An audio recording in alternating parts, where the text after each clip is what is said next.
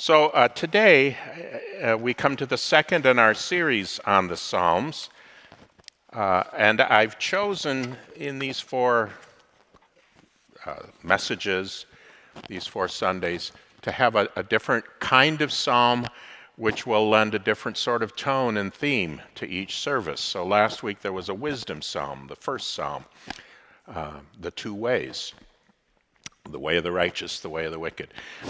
Today, it's a psalm of praise, and that's pretty obvious, I think, to most of us, that many of the psalms focus on praise for God.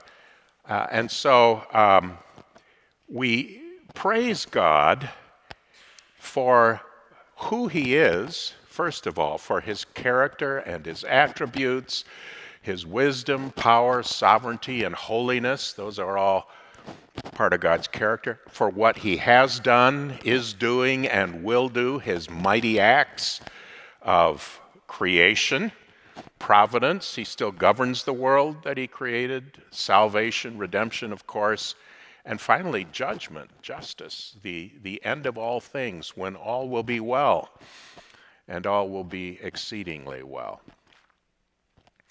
So, Psalms of praise, and if you, as I say, they run throughout the scriptures, but the end of the book of Psalms kind of results in a cacophony of praise. The last 5 Psalms, actually Psalm 145 too, but 146 through 50, the last of the 5, each begins and ends the same way. Praise the Lord. And it ends, praise the Lord. And in between, everything is poured out in praise of God. The whole creation, the people of God, they're dancing, they're singing, they're playing instruments. The sun and the mountains and the hail and the snow and everything in between is called out by the psalmist in praise of God. And then in Psalm 147, Jerusalem is mentioned specifically. The Lord builds up Jerusalem. He gathers the outcasts of Israel. Praise the Lord, O Jerusalem. Praise your God, O Zion. For He strengthens the bars of your gates. He blesses your children within you. And so we want today to focus specifically on Jerusalem and its role in God's plan as the city of God. Let's listen to Psalm 87 as Megan reads. This is the word of the Lord from Psalm 87. On the holy mount stands the city He founded. The Lord loves the gates of Zion more than all the dwellings of Jacob. Glorious things are spoken of you, O city of God. Among those who know me, I mention Rahab and Babylon, Philistia too, and Tyre with Ethiopia. This one was born there, they say. And of Zion it shall be said, this one and that one were born in it. For the Most High Himself will establish it. The Lord records as He registers the peoples. This one was born there. Singers and dancers alike say, all my springs are in you. This is the word of the Lord. Thanks be to God. So there's the singers and dancers too. They come in at the end. I'd like to talk to you this morning a little bit, by way of introduction, about reading Scripture with the church fathers, the earliest centuries of church history. And supremely, we're going to talk this morning about St. Augustine, or St. Augustine, either way, and his take on the city of God. But in the early church, and actually this is found, as I think we'll see, in the New Testament itself and the Old Testament throughout Scripture, there was a literal way of reading the text, and you always started with that. But then there are what they called spiritual readings of the text. And the spiritual readings could further be subdivided into things like metaphor or symbolism or allegory. And then there was a reading, I'll spare you the technical term, but I'll call it personal application, reading yourself into the text and seeing how it applies to us as followers of Jesus, as Christians. And finally, there's a kind of future reading or ultimate reading, pointing to the last things, the new creation, the great consummation of all things in the plan of God at the return of Christ and the end of time and the new creation, the recreation of the universe. So those are the basic approaches that the church fathers often had to the text. Sometimes it could lead them astray, but in other instances, it was what the text itself wanted us to do. It's how the text wanted to be read. So I want to take the example of Jerusalem from Psalm 87 and show how in Scripture this is understood in all these different ways. Jerusalem or Zion. Zion, a synonym for Jerusalem.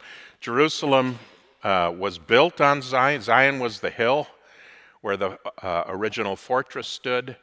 And so these terms are interchangeable for, as it's called here, the city of God as well. So first, the literal meaning of Jerusalem. Jerusalem is a place in Israel, right? You can point to it on the map. It's a physical city. It's the city that David initially conquered from the Jebusites, the Canaanite tribe that was occupying Zion. And that story is told in 1 Samuel. You can read it. And he kind of made it his own, and he brought eventually the ark there, and then his son Solomon built the temple there, and so it became identified with the God of Israel, the city of God, Jerusalem. So Psalm 137, a psalm of exile, one of the most plaintive of all psalms. The psalmist says, by the rivers of Babylon we sat and we wept when we remembered Zion. Oh man, he's in exile. The city's been destroyed. And he's just filled with sadness as he thinks back to the beauty of that place, sort of nostalgic. Some of us may feel that way about the America of our childhood, I don't know, or the community we grew up in. It's all changed. Oh, Jerusalem, if I forget you, let my right hand forget its cunning. Let my tongue cleave to the roof of my mouth. So the literal. But then there's a metaphorical meaning for Jerusalem, beginning already in the Old Testament. It stands for the people of God, not the place now, but the people, the whole people of God, Zion. And to me, one of the most moving passages in all of the Old Testament comes in Isaiah 49, which is a dialogue between God and his people. So God says, Zion, I love you, you're great. But there, again, it's set in the exile. And Zion replies, what do you mean, in effect? What do you mean you love us? Look at where we are. You've forgotten us. City's destroyed. We're living in Babylon. As far as we know, we have no future. You've forgotten us. And this is how God replies. Can a woman forget her nursing child? Or show no compassion for the child of her womb? Even these may forget, yet I will not forget you. See, I have inscribed you on the palms of my hands. What a shocking image. What, God has hands? God has scarified his hands? Scarified? Your walls are continually, but what he's actually written on his hands is a map of the city, a plan of the city. The city is his people. And they're his forever, indelibly engraved on his hands. Then the personal meaning. Now we come to the New Testament. What does this mean for us? Jerusalem is our mother, says the Apostle Paul in Galatians 4. He uses an allegory. It's one of the more obscure passages in Paul's letters, but in Galatians 4, he allegorically treats Hagar and Sarah and their children, Ishmael and Isaac, and he says in the midst of this, we belong to the free.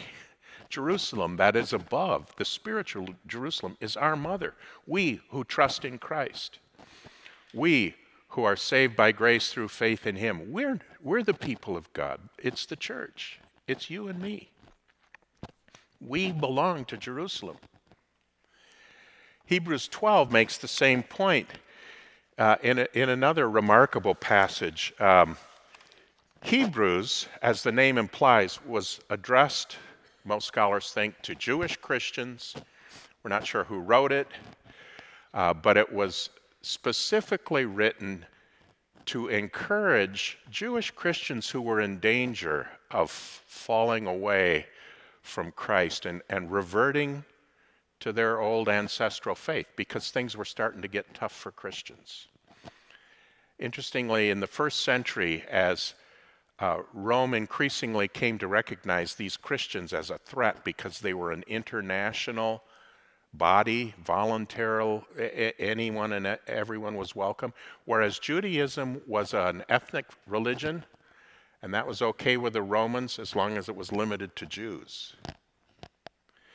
So they could be safe if they identified as Jews, but if they identified as Christians, look out, here comes trouble.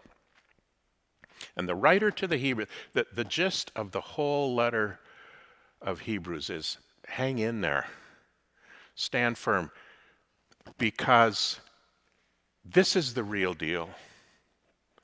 This is the way now to God. It's Christ who's the final revelation of the Father. It's Christ who's the better high priest, who once for all has paid for our sins with his blood, who's opened the way to us. And if you turn back, if you fall away, there's no future for you.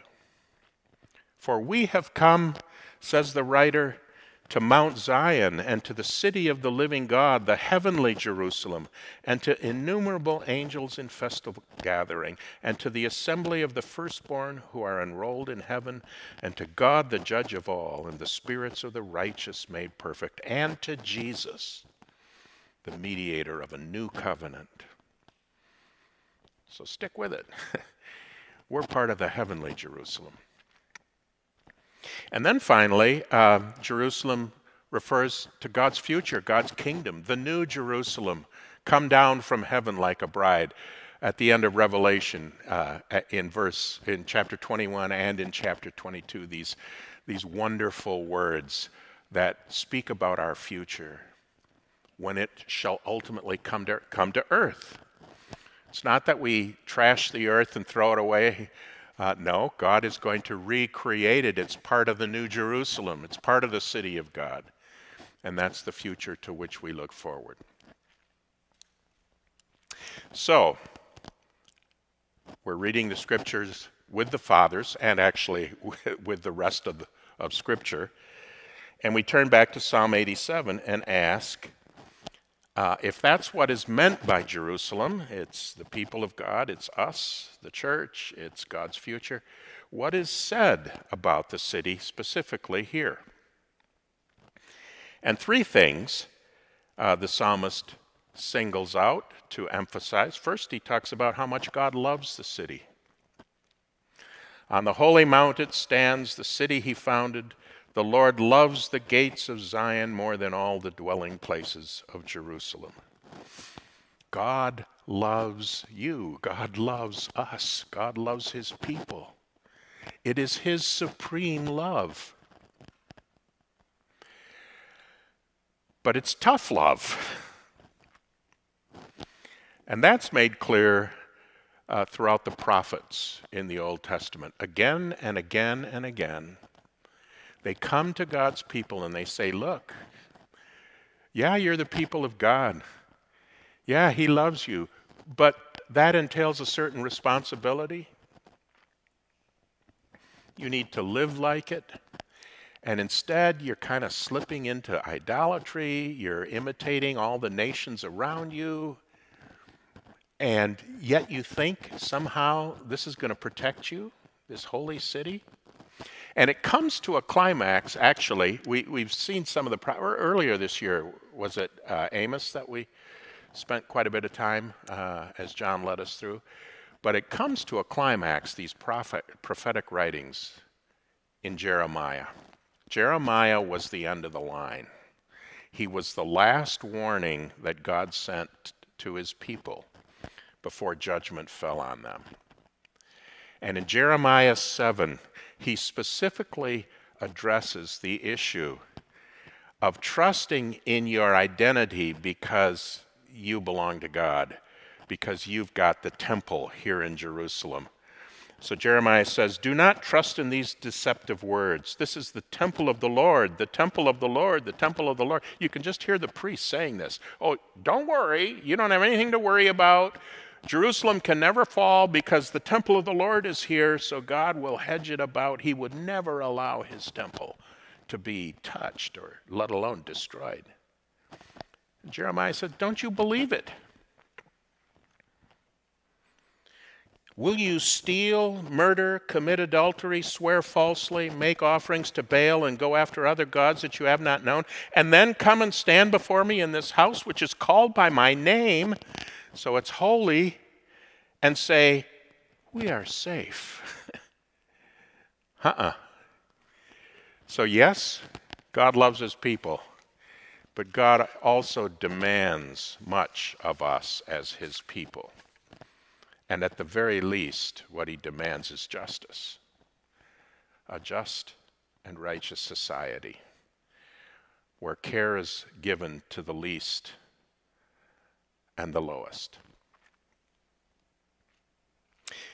Here's a second thing the psalm says about the city of God. He says it's all about glory. Glorious things of you are spoken, O city of God. If you were here or listened last week, I talked about how happiness is God's ultimate aim for us. He really does intend that we will be happy, eternally happy someday. And to that now add the idea of glory. Glory. One day, you will shine. If you are in Christ, you will shine with such glory as would dazzle the world if they could see it today. This is a point that's made in several different places in the New Testament. Peter, for example, in 1 Peter 1, exclaims at the outset of his letter, "Blessed be the God and Father of our Lord Jesus Christ. By his great mercy he has given us new birth into a living hope through the resurrection of Jesus Christ from the dead, and into an inheritance that is imperishable, undefiled, and unfading, kept in heaven for you." An inheritance. Our name is on it. And it will never fade, and it will never be defiled, and it will never be lost. This is Paul's prayer for the Ephesians in that magnificent prayer in chapter 1, where he prays with language that becomes almost impenetrable. It's so dense and powerful. The essence of it is, I pray that God would open your eyes so that you would see, you'd be able to see and know his glorious inheritance in the saints. We are God's glorious inheritance. It's not just our inheritance. We are his inheritance. And we will shine with his glory. Glorious things are spoken of you, O Zion. But here's the last thing the psalmist says, and to me it's the most remarkable of all. Yeah, God loves us, glory's ahead, that's all wonderful. But listen to this. The psalm takes a turn that sounds curious at first, and maybe you wonder, what does this mean? What's he talking about? Among those who know me, I mention Rahab and Babylon, Philistia and Tyre with Ethiopia. This one was born here, they say. And of Zion it shall be said, this one and that one were born in her. The Lord records as he registers the peoples. This one was born there. And he's talking about Israel's neighbors, many of whom were inveterate enemies of the people of Israel. So what is he saying? This is one of the most dramatic things in the whole Old Testament, really, in all the Bible. He's saying that the city is for everyone. And not only is it for everyone there belongs. See, they're all native born. Whatever their nationality, whatever their ethnicity, they are native born citizens of the city of God. No second class, no illegal aliens, no immigrants who are kind of on the outs. Everyone in the city belongs to the city. And God's great purpose for his city is that people from every language and tongue and tribe and nation will be gathered one day in his presence to his praise. You know that great passage from Revelation 7? It's the vision John sees. A multitude that no one could count, from every nation, from all tribes and peoples, and they're all praising with palm branches in their hands, praising the Lamb. And interestingly, if you look at that chapter, Revelation 7, just before this, John talks about 12,000 from each of the tribes of Israel. He's talking about the same exact population. That's symbolic again. Those 12 tribes of Israel and 12,000, that represents the fullness of the people of God. Every one of them, natural born citizens of his city. So what does it mean for us? I want to end with that. By the way, this is not natural. If anything, if you need any proof that this is inspired, this is God's word, just look at this, because the natural inclination of everyone everywhere is to say, those people, they're outsiders. That's the enemy. They don't belong to us. This is for us and our tribe and our population. In fact, Peter had trouble learning that story, didn't he? Remember Acts 10, where Peter's given a vision of the clean and unclean, and he said, look, don't call anything unclean that God has made. Don't call it unclean. And go with these people and go talk to Cornelius, this Roman citizen. And Peter comes in, and the first thing he says is, wow, I see God is no respecter of persons. Whoa, how mind-blowing is that? All he had to do was read Psalm 87.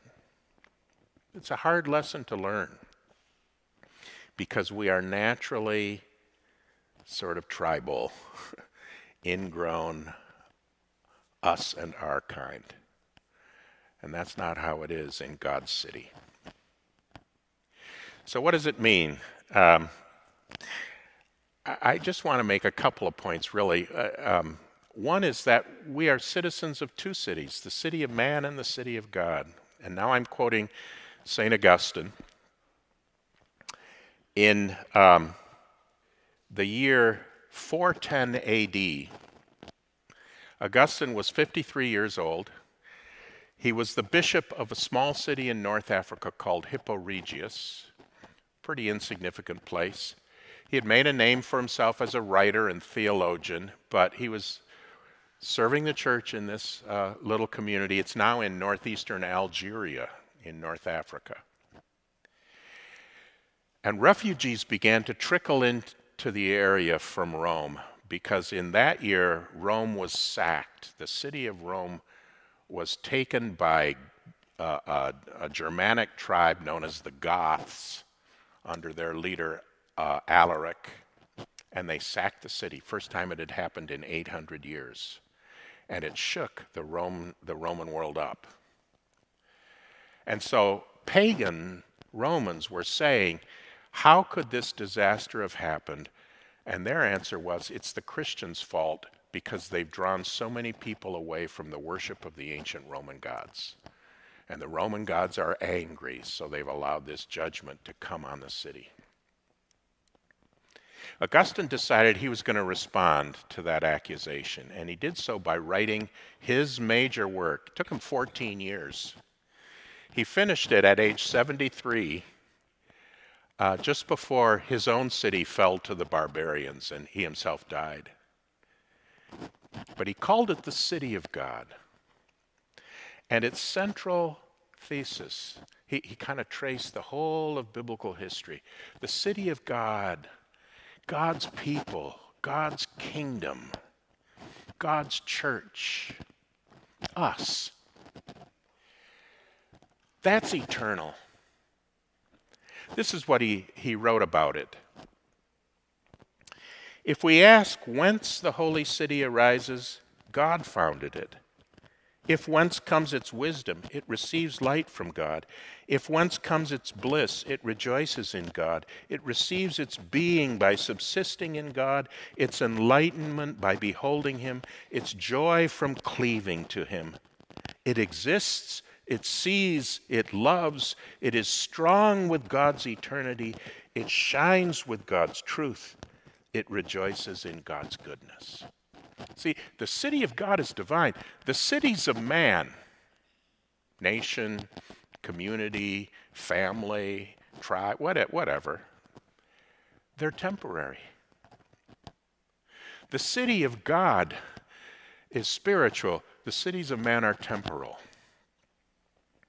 The city of God is secure. The cities of man are transitory. They rise and they fall. They blossom and flourish and fade away and are gone. But the city of God is forever. And here's what it means. We belong to both cities. You can't help but live in a city of man. You're born someplace. You have a country. You can immigrate and have a different country. That's okay, but it's still one of the cities of man. Maybe you love and worship your family or your extended community, whatever it is. It's a city of man. We belong to it. It's okay. You can love that. You can serve it. We're called to do that. But our ultimate allegiance is to the city of God. You can only have one ultimate. You know, the ultimate, the final, the supreme. I still remember rather vividly in beginning Greek class at Hope College, learning the meaning of the word penultimate. It's a great word, penultimate. P-E-N and then ultimate. Penultimate means second to the last. It's the way we had to learn it because we had to know when to accent which syllable. So penultimate means you put the accent on the second to the last. But it has a broader application. Our allegiances and our loves here, though real, they got to be penultimate. You can only have one ultimate. And for us, it's the city of God.